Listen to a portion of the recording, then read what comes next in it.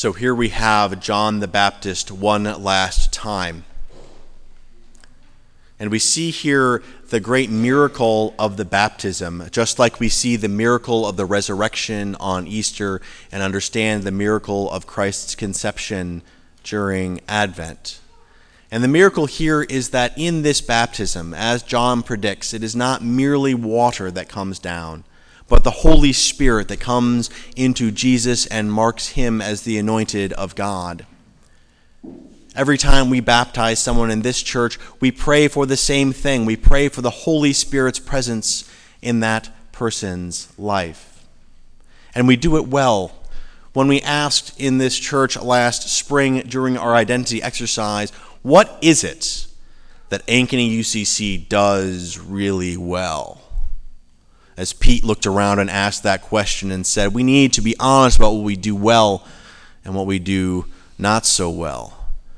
There was nearly unanimous affirmation that what we do really well in this church is baptism.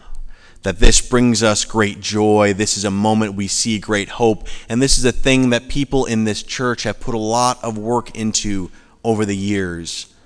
Whether it's in embroidering lace doilies, whether it is in saying the words, affirming that baptism, whether it is children who through the generations have come down to celebrate with the newly baptized, as a whole church, we welcome the hope of the Holy Spirit every time we baptize someone. We look around and say, here is a hope we remember feeling so long ago. Here is a hope that we had when we were children and that now we celebrate when we are no longer children. And here is a hope we wish those children to feel too. And in that moment, we think maybe it is possible we can do more to bring all of the hopes that we feel into fruition for those kids. We dedicate ourselves anew to passing on the traditions and the love that we have felt from other people in this church to a new generation. In that moment, we create in this worship space a thin place where we can see for that brief moment all of the infinite possibilities and futures that we may co-create with God together, as Frank Thomas once said. We dedicate ourselves to thin places, and we hope for new baptisms because it brings the renewal that has always been the reason for baptism into our lives. We renew our lives as we hope that children and adults baptized into our faith renew their lives. But we know, too, looking out at the future that may or may not come to pass, that the renewal in baptism is the beginning of the work and not the end of the work. This is the beginning of Jesus' adult life as the anointed of God. This is not the end. And so it is with baptism as well. Which is why it is so appropriate on this day that we celebrate the ministry of another Baptist. Martin Luther King Jr., ordained into the National Baptist Convention, ending his life and career in the Progressive National Baptist Convention, believing in the hope and renewal that comes through that baptism for all people who wish to change their lives. It is worth remembering that his work was started not by him, but before he was ever born. And his work was not his work alone. Martin Luther King Jr.'s great skill was in organizing and letting people who were even better than him organize. While the movie Selma has many flaws, that is not one of them. It was a reminder that we are all interconnected in baptism, in Christ's ministry, in politics, in justice. We are all interconnected, and we never know at the beginning of our own journeys what will happen later. We're never sure in baptism what will come to the children, what they will see in their future. And the same was true when Martin Luther King Jr. was alive. It is great now that we acknowledge his life in this federal holiday. It is great that in pulpits across the country today you will hear sermons relating to his work.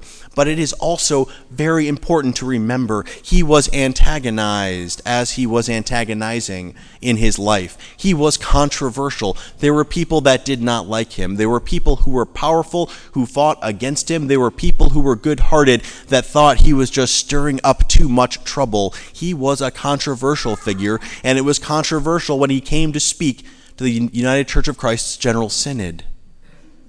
It is hard to believe now, looking back at what we perceive in his life, that there was a time when Martin Luther King Jr. might not have been welcomed into the pulpit of a UCC church. It is hard to remember that. It is hard to remember because we have erased him a little bit as a real person with his own faults, with his own challenges, and we like to remember ourselves a little bit better, perhaps, than we were.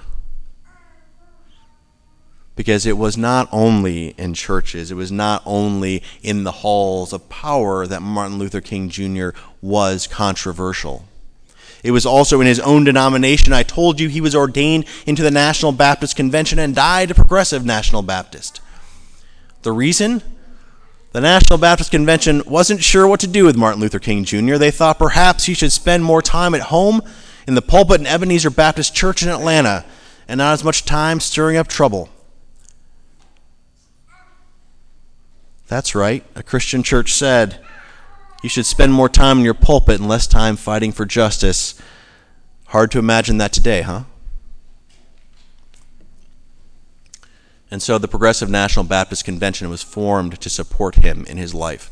Why do I tell you all of these stories? Why do I tell you that Martin Luther King Jr. was controversial? Because if we believe now that he was a saint with no flaws, a saint who in his own time stood for all that is good and well in the world, without the controversy that accompanied him, we might believe that we are waiting for that same person now to continue his work. We might believe that we are not good enough to step into the shoes that he left unfilled, the shoes that ask for racial reconciliation and justice all across this country. We might believe that other people who have their own flaws and their own controversies are not continuing his work and should be shunned. But John was controversial in his day, and Jesus was controversial in his day, and Martin Luther King Jr. was controversial in his day. All of them extremists for love. So our challenge now is to look around and say, who is it that is being an extremist for love that our instinct is to repel? Who is it that is an extremist for love that we seek to take down? Who is it that is an extremist for love that we wish would be just a little bit more pleasant and less controversial? Because it happens now, too. And Martin's work is left undone. This country was founded with a flaw. This country was founded not as a place where all men were created equal. And let's stop and think about that sentence, too. All men are created equal. There were flaws that were built in and baked into the founding of this country. And the great hope of this country is that there were also ways in which we could work toward reconciliation and change. That is the gift of our living documents. That is the gift of our political processes. And that is the gift of collective action that we all can take part in. Just because we started in flaws and can see flaws now does not mean we cannot have hope for the future and cannot work for change and reconciliation. So on this day, when we celebrate baptism and renewal that comes with baptism, let us celebrate the hope for change that it brings in our lives.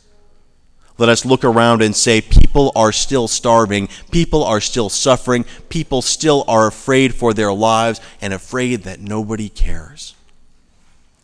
What can we do to bring peace and justice and reconciliation out in the world? Who are the controversial leaders that we will be proud of having supported in 30 years? We don't know. We don't know. But if we look around and ask that question, if we look around and think about baptism, if we look around and say, we have children of promise and children of blessing, and we are obliged to make the world a better place, then maybe we can have hope that it will be so. Amen.